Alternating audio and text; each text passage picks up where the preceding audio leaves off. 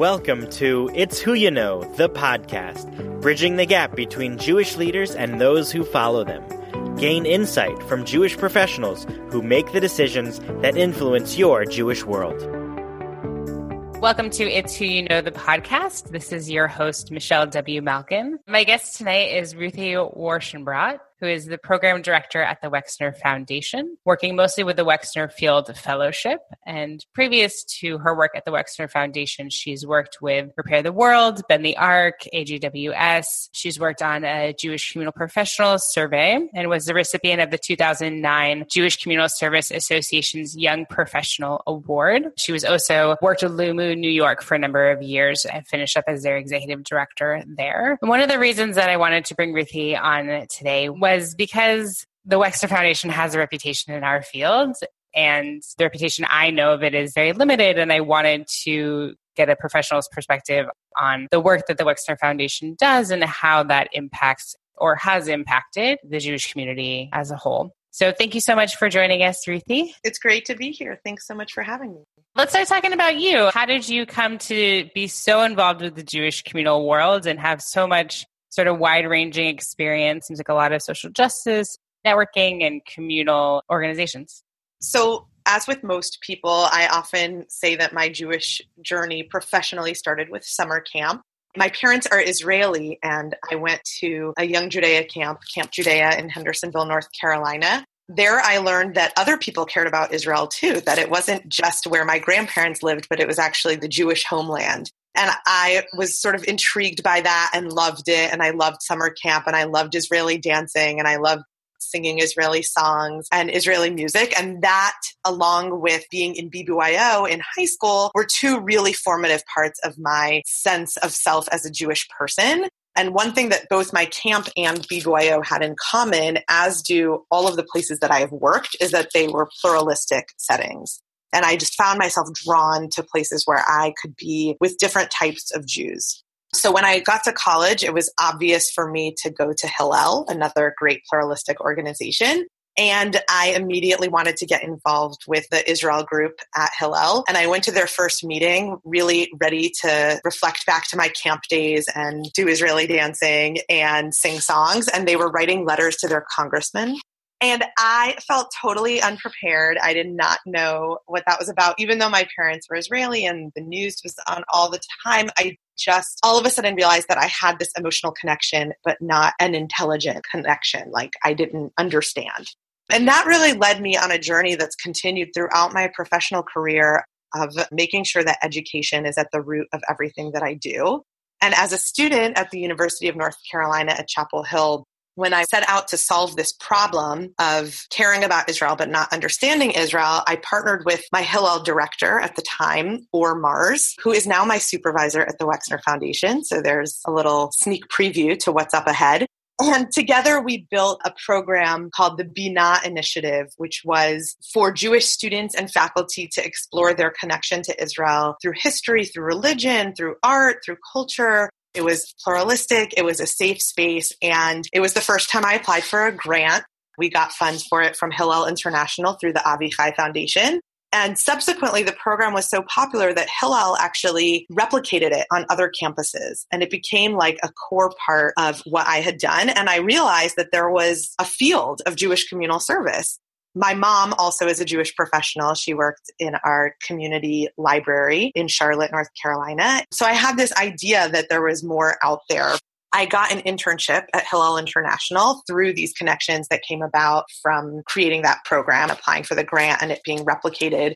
And that summer internship, I credit with really being an investment in my future in this career. I want to say this because I think it's important, especially for younger professionals and people who are still in college, was that I did get paid a very modest amount. And I remember my parents sort of saying to me, like, you can come home and get a real job, but if you're going to do something like this, you need to support yourself. So I had saved all this money from babysitting, and I spent the summer in DC where my rent was more than what I was getting paid. And it was a privilege to be able to do that. And I know that a lot of people can't do that. And whenever somebody asks me, I say that you have to pay people for their work. It really was important. And I did get a stipend for that summer, but DC is an expensive city. Yeah, I was going to say that my first internship in the Jewish communal world through my college had $1,000 stipend for the year that was provided by some awesome family that paid for it. And that was able to say okay to that and not some other job.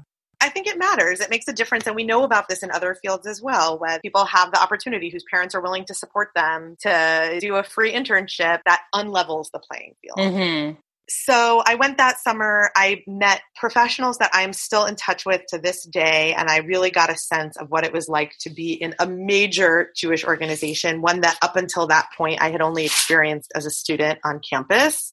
And following that, I had the great honor of being one of the students on Hillel's board of directors while I was still an undergrad. And I just want to mention this as well, because one of the things that I got to do in that position was visit other Hillels on accreditation visits.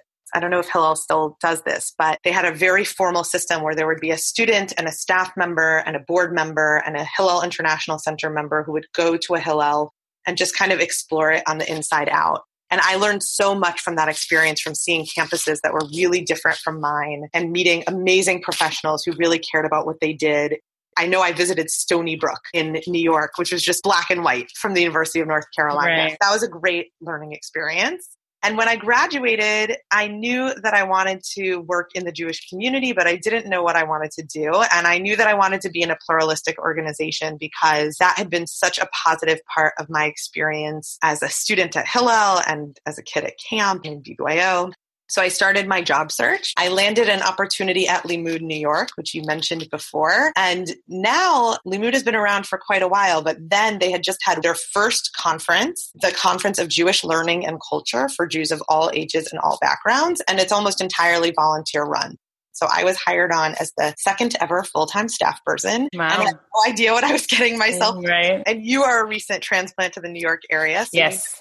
That's its own learning curve. And absolutely. North Carolina was no different. Oh, wow. That's a little different than Los Angeles. Yeah, it certainly is. So I had to learn very quickly. And Limud is truly pluralistic. And I really interacted with Jews of all backgrounds. And I like to say that I sat at the table with people that I would have never sat at the table with otherwise, metaphorically or in reality.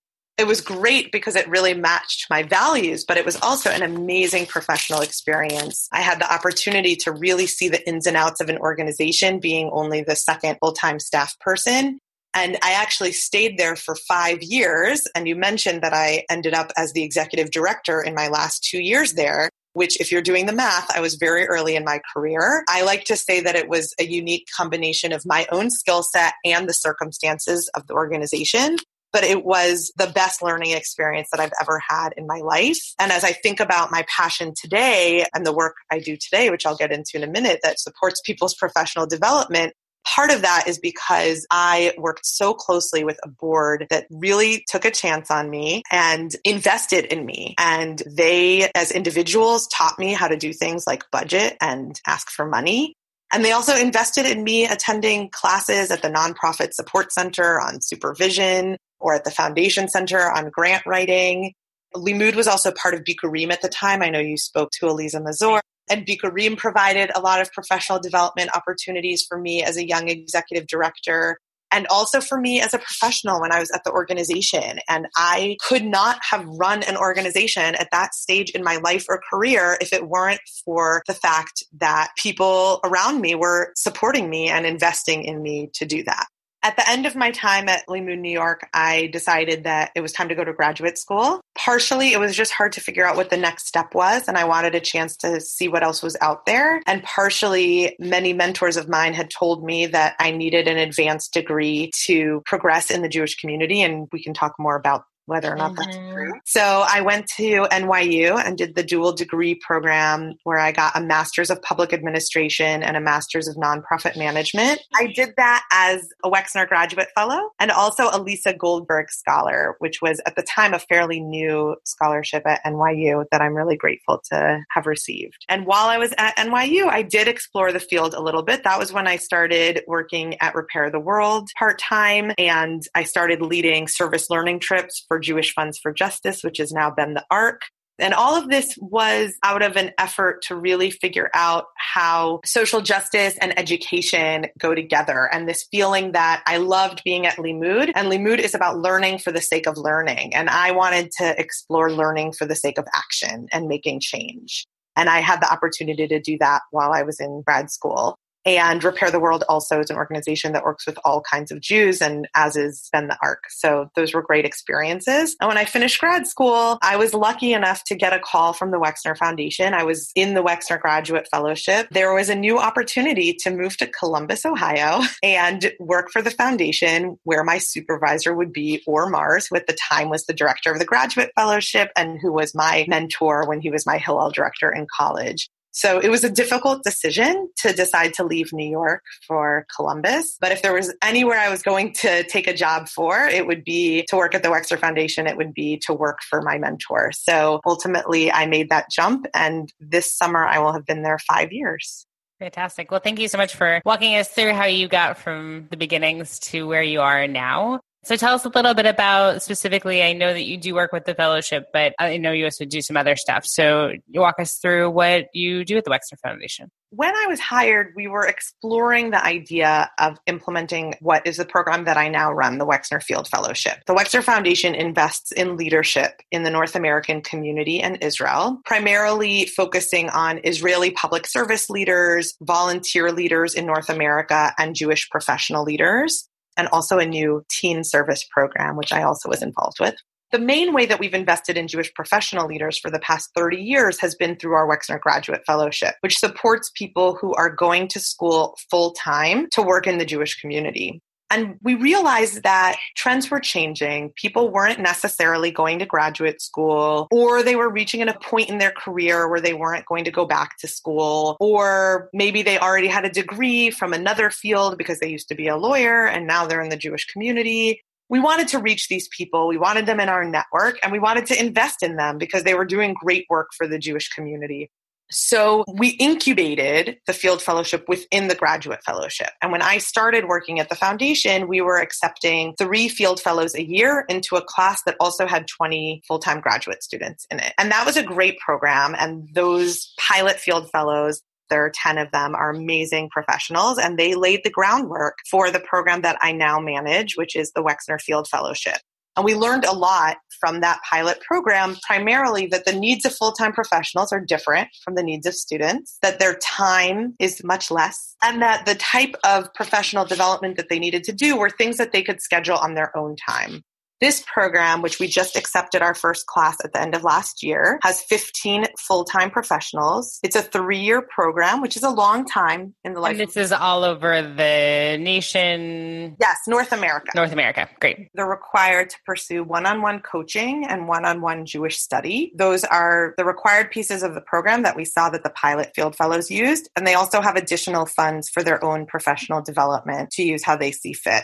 And much like the Graduate Fellowship and our other programs, it's a cohort-based program. And that's really key to everything that we do. We bring together diverse groups of people. And that cohort becomes a learning laboratory to practice different leadership skills that they learn along the way, to try out conversations that you might want to have with Jews who are different from you. So my primary responsibility is that program, which we're just still in the process of developing because it's still new. What's the thinking behind the 3-year investment? That's a great question. So we like to invest in people for a long time. Our graduate fellowship is a 4-year program. Somehow 2 years felt too short, 4 years felt too long. I would say that there's something that happens in the cohort when you go through an extended period of time with people, where you just get to know them in this different way. You've seen them transition through jobs or through family changes. Certain bonds form over that time. And the Wexner Foundation is committed to the people that go through its programs forever. Alumni community is very robust. We have an official requirement that you're going to work in the Jewish community for the duration of your fellowship, as the fellowship is. So for the Field Fellowship, 3 more years. Right. Is there also an expectation that they're working for the same organization, or there's no expectation that they're... No, our commitment is really to the individuals, not to the organizations. And so we are expecting people to stay in the Jewish community, but we're open to where they work and how they live out their vision for Jewish life. That's the main thing that I do. I'll just mention the Wexner Service Corps because I had the honor of being there at the beginning of that program, which was actually inspired by one of the Wexner's teenage children who saw her friends doing community service just to get their hours crossed off and wanted to see them doing something more meaningful. I had just moved to Columbus from working at Repair the World and doing service learning trips. You were there, gal. I was there in the right place at the right time to help develop a teen service learning program that launches with a trip and continues year-round in Columbus. So I'm not running that program anymore, though I'm still involved and I'm going on the trip this year. Oh, very fun. Do you have any insight as far as the original thinking for why working with graduate students was what the Wexner family thought would be the place to invest time and energy in developing leaders that, as we've mentioned, are already going through a professional program? We're kind of thinking if you have any insight into why that particular cohort of people were looked at as something to develop. So I have heard a little bit about the history, and I don't want to misspeak. I know that a number of different models were developed and were thought through. And I think there was a feeling that this was just a pivotal point in people's career, that the original idea was to invest in people early on. People were going to graduate school right after they finished undergrad, which is no longer really the case, I think. And they were just catching people at the start of their career. And I think still, if you're going to rabbinical school, which is a 5-year program, you're often starting it earlier, but don't quote me on that. So it just seemed like a captive audience. And I think at the time, people were getting trained through graduate programs to do the work that they wanted to do in the Jewish community. And that's not exactly the way that the world is anymore. Great. So I'd love to pivot to a question that I asked an earlier guest from the Schusterman Foundation. And the sense, I know you kind of talked about this a little bit, the sense that I get from these kinds of programs, obviously you can't accept everyone who applies to it, is, as you mentioned, kind of the difference in hierarchy of Jewish professionals, right? So in one way, you have a Jewish professional who dedicates their life to working in the Jewish world. And on the other hand, you have somebody who goes to graduate school, gets in with the Wexner Foundation and gets that development work, goes and does a Schusterman Foundation fellowship and maybe some other professional development opportunities, does a year gap program with X, person because, as you mentioned, they can. And it feels a little bit like now you've kind of got an uneven playing field of an elite Jewish professional cohort and everybody else. And so I just love to just toss the idea around, or just sort of thinking about it, how the Wexner Foundation or you and your work think about your work as not being a divider and not even being a chooser. I mean, you have to be choosy unless you're doing something that's a program for all Jewish professionals like JPro does.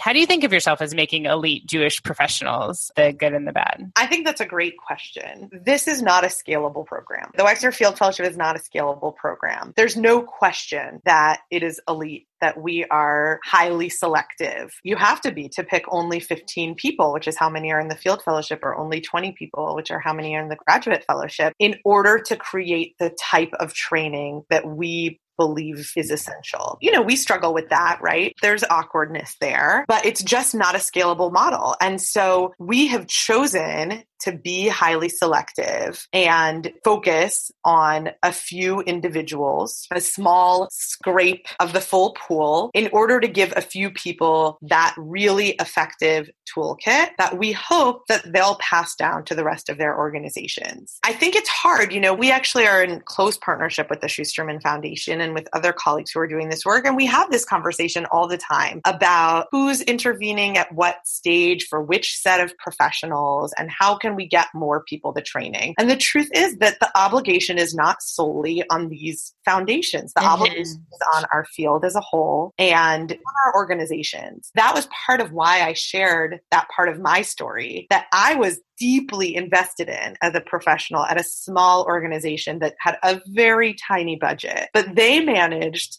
to pull money out to invest in my own professional development so that I could be a better professional there. I just believed that that was the norm, and it's not. A lot of right. do not have professional development budgets, and I think they should. And I hope that as Wexner Field Fellows and Wexner Graduate Fellows go to their organizations and talk about the things they learn, they make the case for their organizations to invest in their peers and others there. I'll share one dream of mine. When someone applies for the Field Fellowship, they are required to get a letter of support signed by their organization's executive director and board chair that says, I understand that if this person is selected as a fellow, they will be out of the office this many days a year, and I will treat that as either vacation or professional development or some sort of paid time off and will not hold it against them. It's when they apply. It's not once they're accepted. Right. Because we don't want a situation where we accept someone and then their boss says, well, I'm not really too thrilled about you being away. By the way, it's like 6 days a year. But still,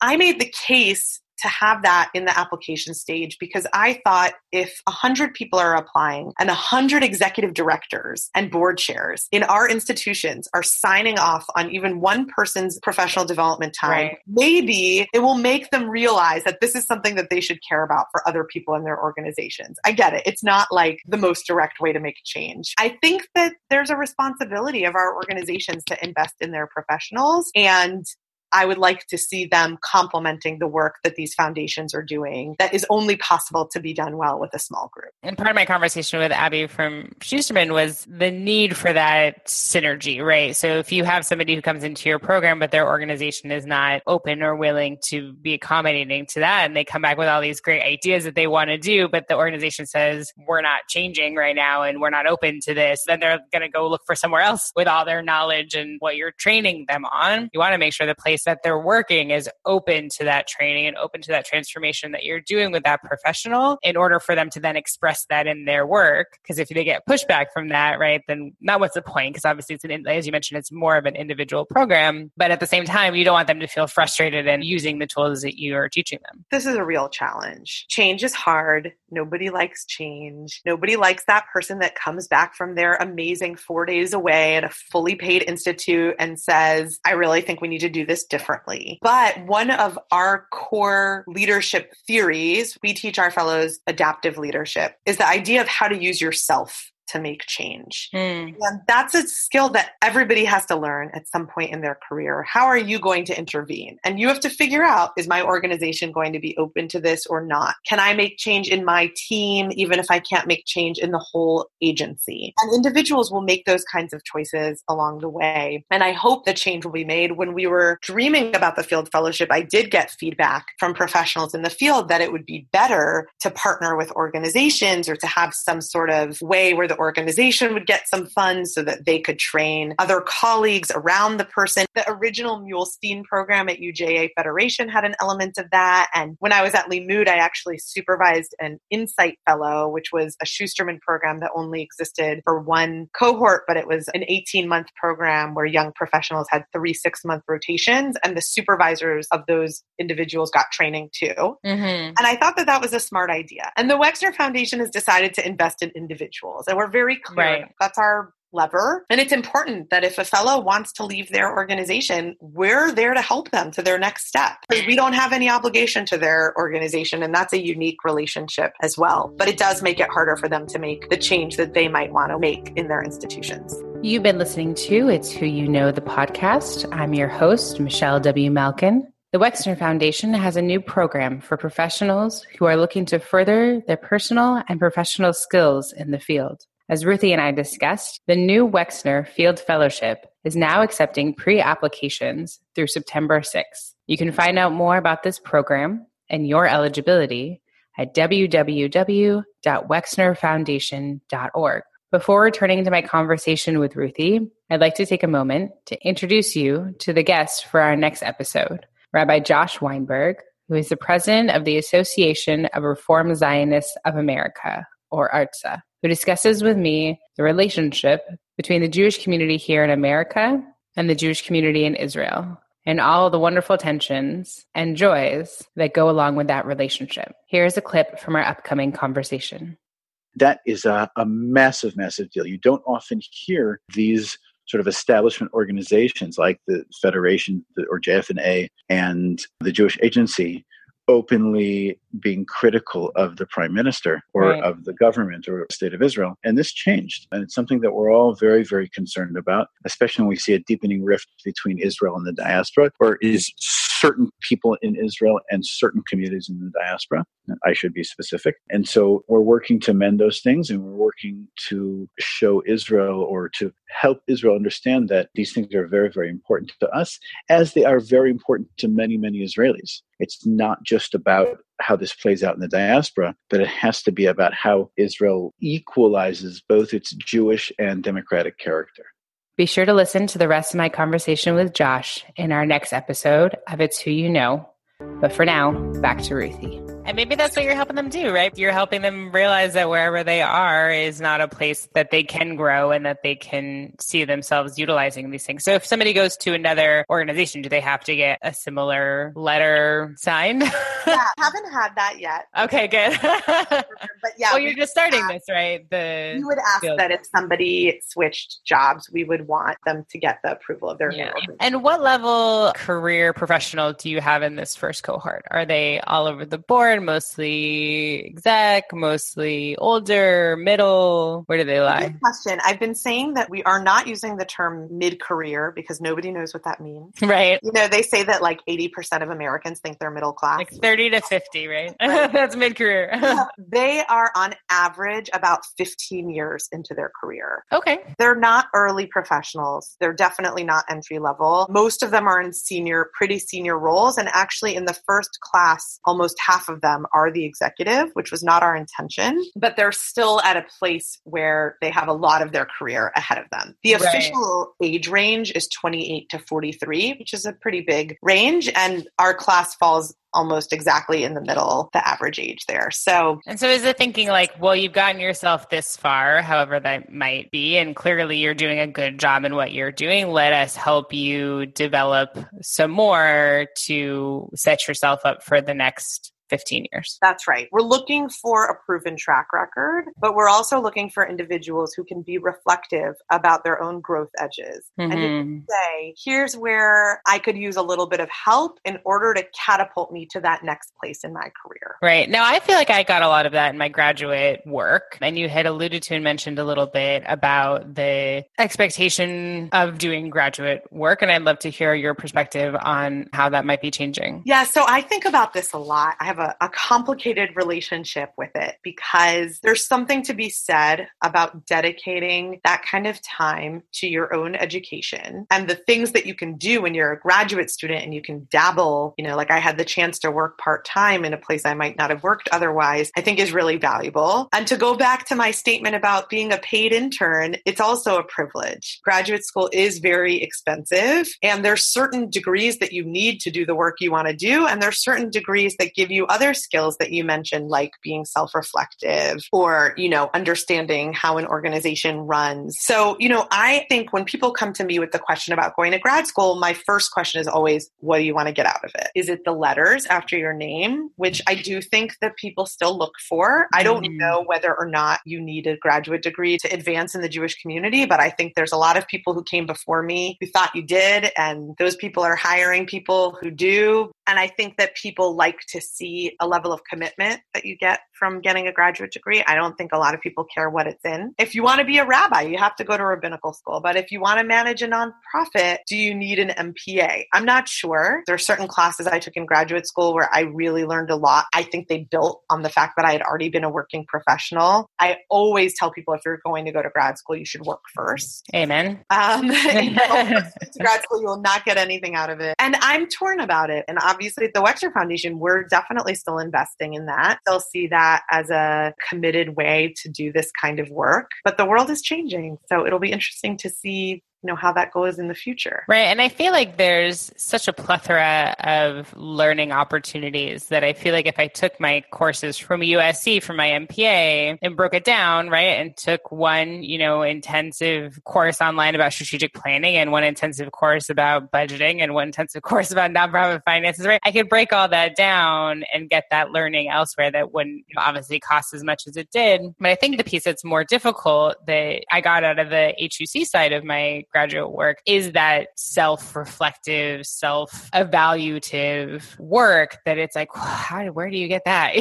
How else do you figure that out other than in programs like yours or other kind of fellowships or cohort-based things where, they force you and they give you activities and they invest in you for, whether it's a year or 3 years or 18 months to say, look, here's some feedback about maybe some shortcomings that you need to look at, or what do you think, right, are your shortcomings, or what is your vision? What makes you happy? I had an executive director when I first started, and she went through the SELA program, which was with what's it called? It wasn't Ben the Arc before. At the time was it Jewish Funds for Justice at the time? I think so. As they were partnering with Progressive Jewish Alliance in LA.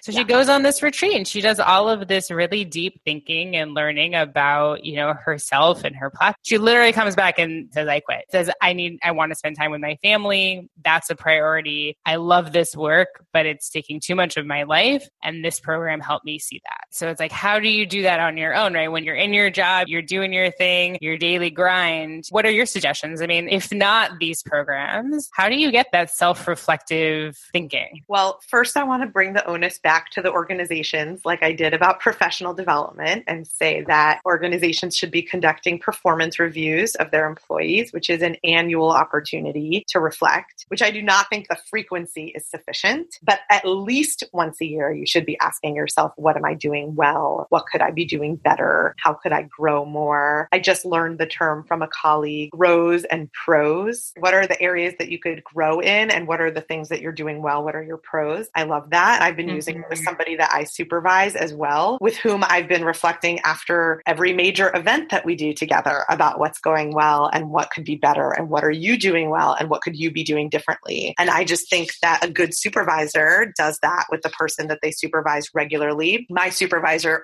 does that with me regularly. And he always says when we sit down to do our annual review, there should be no surprises here because we've been in constant conversation about this all year. And I think that that's a great model and that can happen between supervisor and supervisee. The other thing that I have found helpful in my career that I would encourage professionals to do is to create a peer group that you can work through things with. In my early career, I was in a peer supervision group that we met about once a month. We were all in similar stages of our life and our organization. There were just 7 of us. Each time a different person would share something that they were going through and we would reflect with them and try to consult to them on it. And it was totally self-driven, like a savior for me. And now I'm in a lean-in circle. This is what Sheryl Sandberg started to help women empower each other. And actually through the Wexner Graduate Fellowship alumni community, we have a series of lean-in circles that are made of women identified alumni in our network. My lean-in circle has been meeting for a year and a half,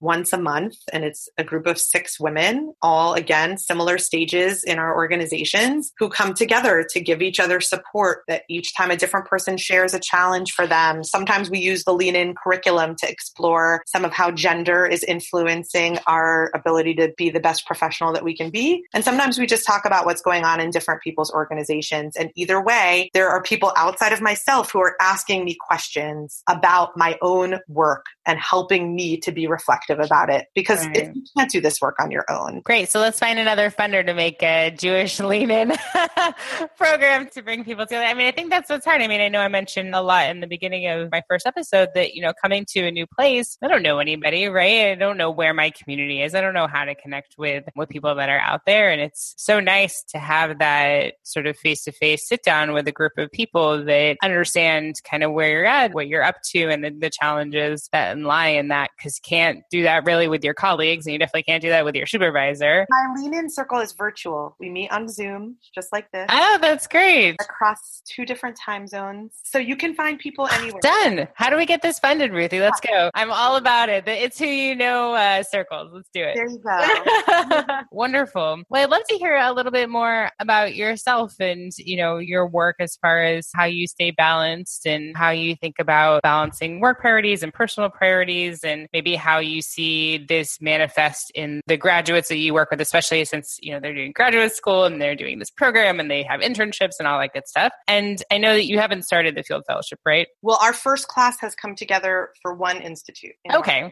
So we'll come back in a year and you'll tell me about, about how you're seeing them sort of balance their lives. But you kind of have an interesting subset of Jewish professionals, and I'm sure you see the good and you see the bad. Well, I'll actually tell a story from our first institute, which I've been sharing with a lot of people because I think that it gets at some of this. All of the field fellows are amazing, busy professionals with big jobs. and lives and families and all sorts of things going on. Before the Institute, we let people know in advance when the free time would be, that they would have breaks to do work or check in with their families or whatever. And when the Institute began, I very clearly set the expectation that you're all professionals. You know what it's like to run a program like this. Please come on time. Please be present. Please don't be on your phones. And I said it once and I felt very heard. It had been a long time since I was in a room full of people, Jewish communal professionals or otherwise, who were not on their phones for an hour and a half long session in a room. And it was really refreshing. And during the breaks, people were not hanging out.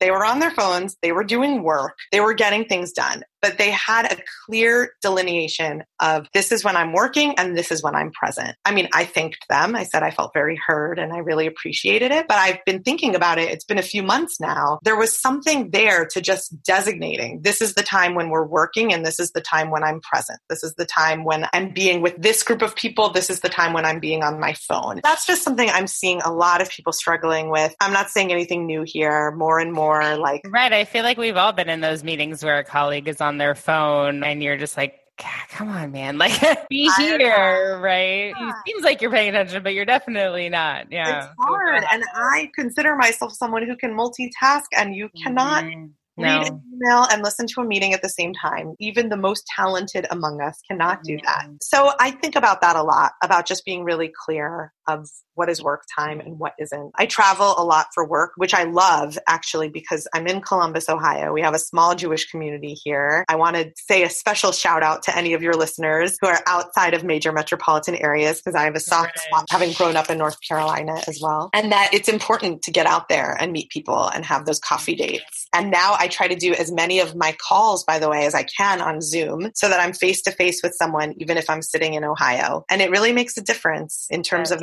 feeling connected to them. Yeah, that's why when I do my interviews, I do them via video. And not every time, but sometimes when I pull it up, people are like, is this being recorded? I'm like, don't worry, like wear a sweater and messy hair. Like it's being recorded, but the audio is what's going to be broadcast. And I just want to be able to see the person that I'm talking to. It helps the connection. Absolutely. Yeah, there's something to being face to face. So I think that matters. And I do miss being in a place like New York where I can have a coffee date with somebody I, run into somewhere. Mm-hmm. And so I applaud you for doing this podcast and bringing the coffee date to people in other places. Yeah, of course. Of course. Thinking from either the Wexner program or structure that's used or your own experience with your colleagues or in the various organizations that you've had experiences in, what advice do you have for other professionals or even lay leaders out there in the field? I've heard you say that this podcast is targeting professionals of all ages and stages. I want to say to the more seasoned professionals that you should take younger professionals under your wing, and to the younger professionals that you shouldn't be afraid to ask for advice. One of the best parts of my first year as executive director at Lee Moon, New York, is that I felt like I could call or email anyone and say, I am brand new and do not know what I'm doing, and can you please sit down with me and give me some advice? So I had a lot of meaningful conversations that were based around that, and then gave me a reason to follow up with someone and say,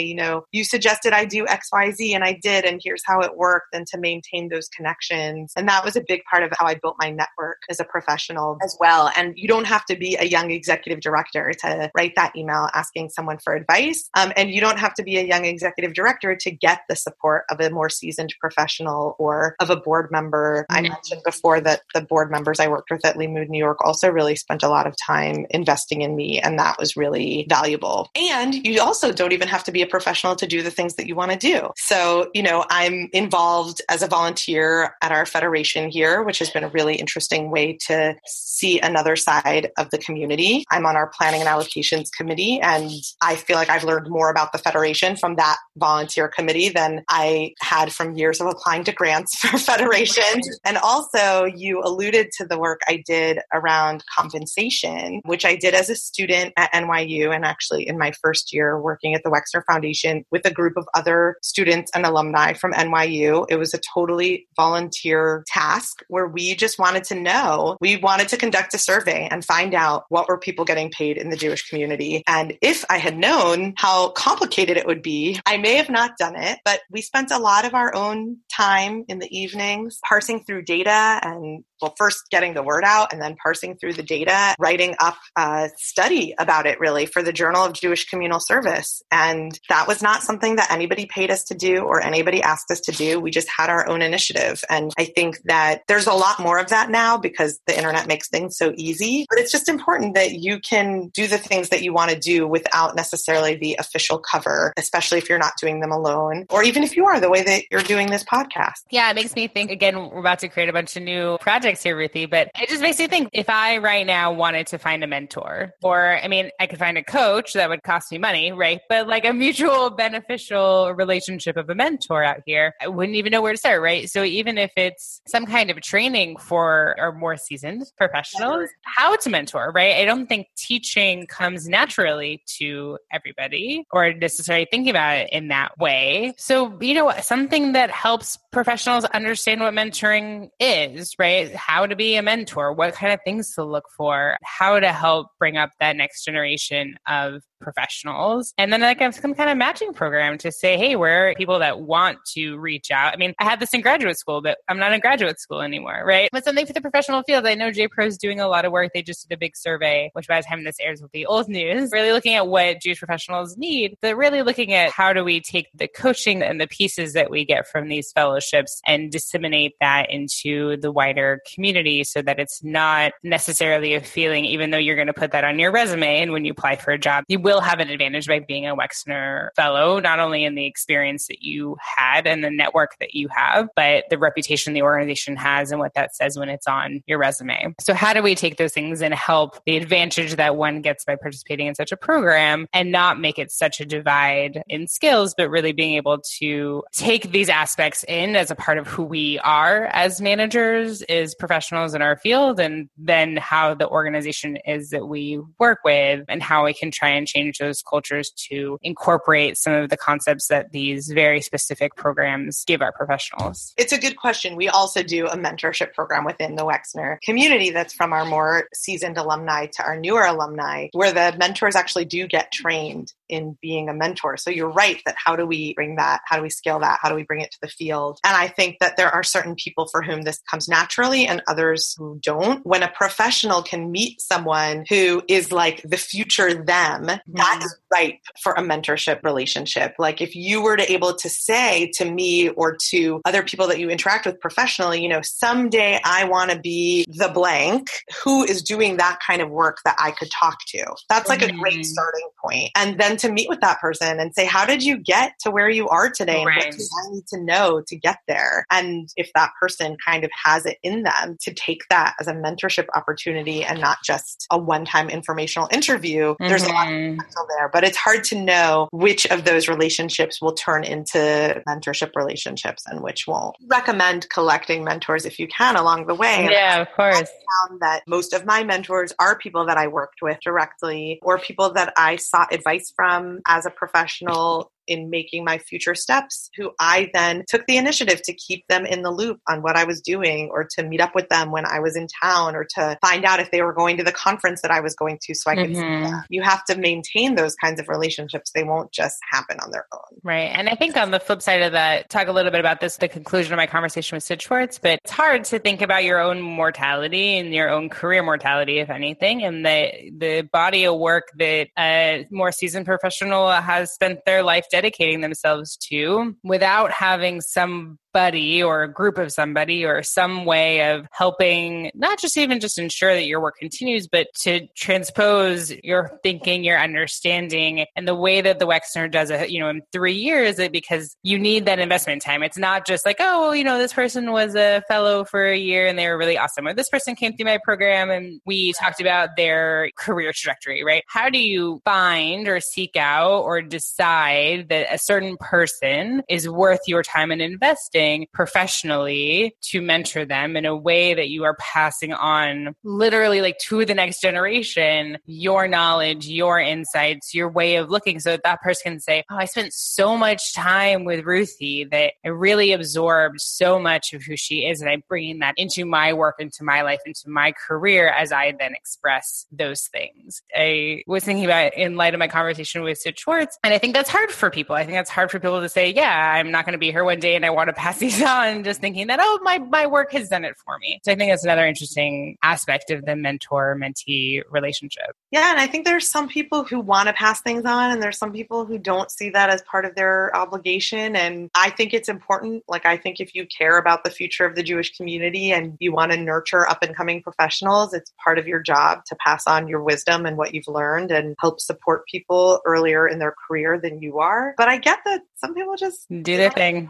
or they're very busy, or they don't see it as part of their work. It's kind of like how organizations always say, like, they don't worry about succession planning. They don't have time to do that. They just have to do their work. And it's like, well, part of your work is making sure your work is able to continue after your executive director retires or steps down or whatever. So that is part of the work. Yeah, and it seems like things are changing. It seems like these types of questions and this thinking is coming from not only our professional side, but our lay leader side, and really saying, okay, these are issues we need to address. And some wonderful things like this field fellowship is really sprouting out that I think is going to help change the tide a little bit on these things, leading edge stuff and the Schusterman stuff and lots of other things. This is like a hot time in the Jewish community.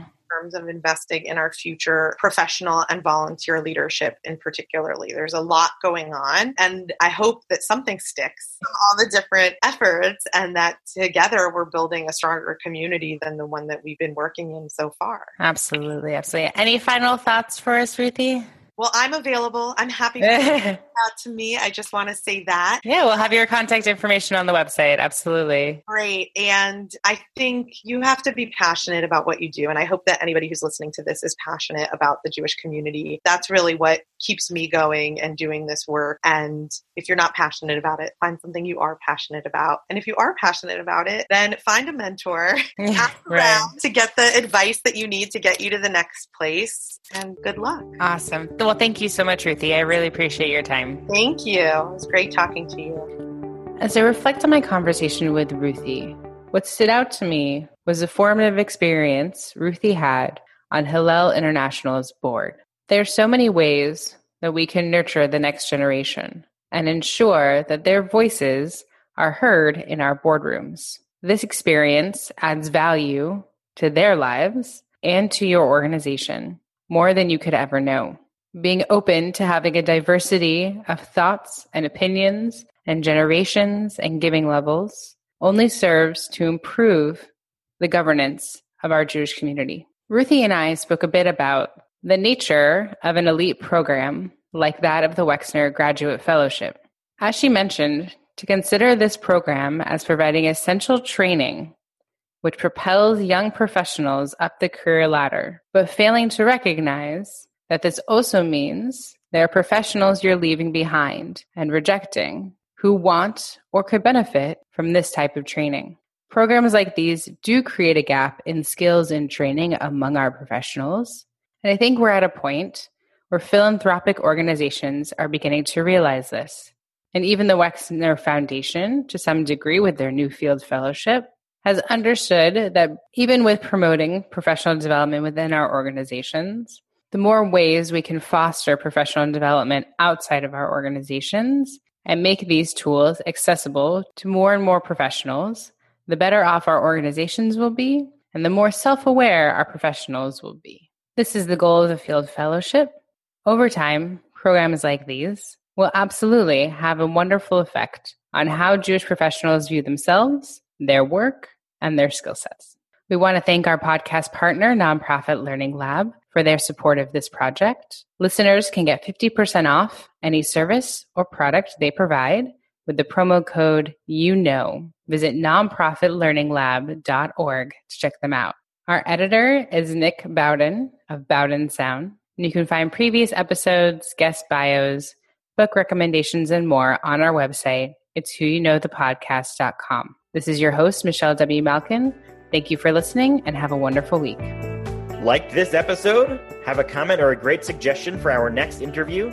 Contact us through our website at itswhoyouknowthepodcast.com or on the It's Who You Know Facebook page. As always, subscribe, rate, and review this podcast so that others can find us. It's Who You Know, the podcast.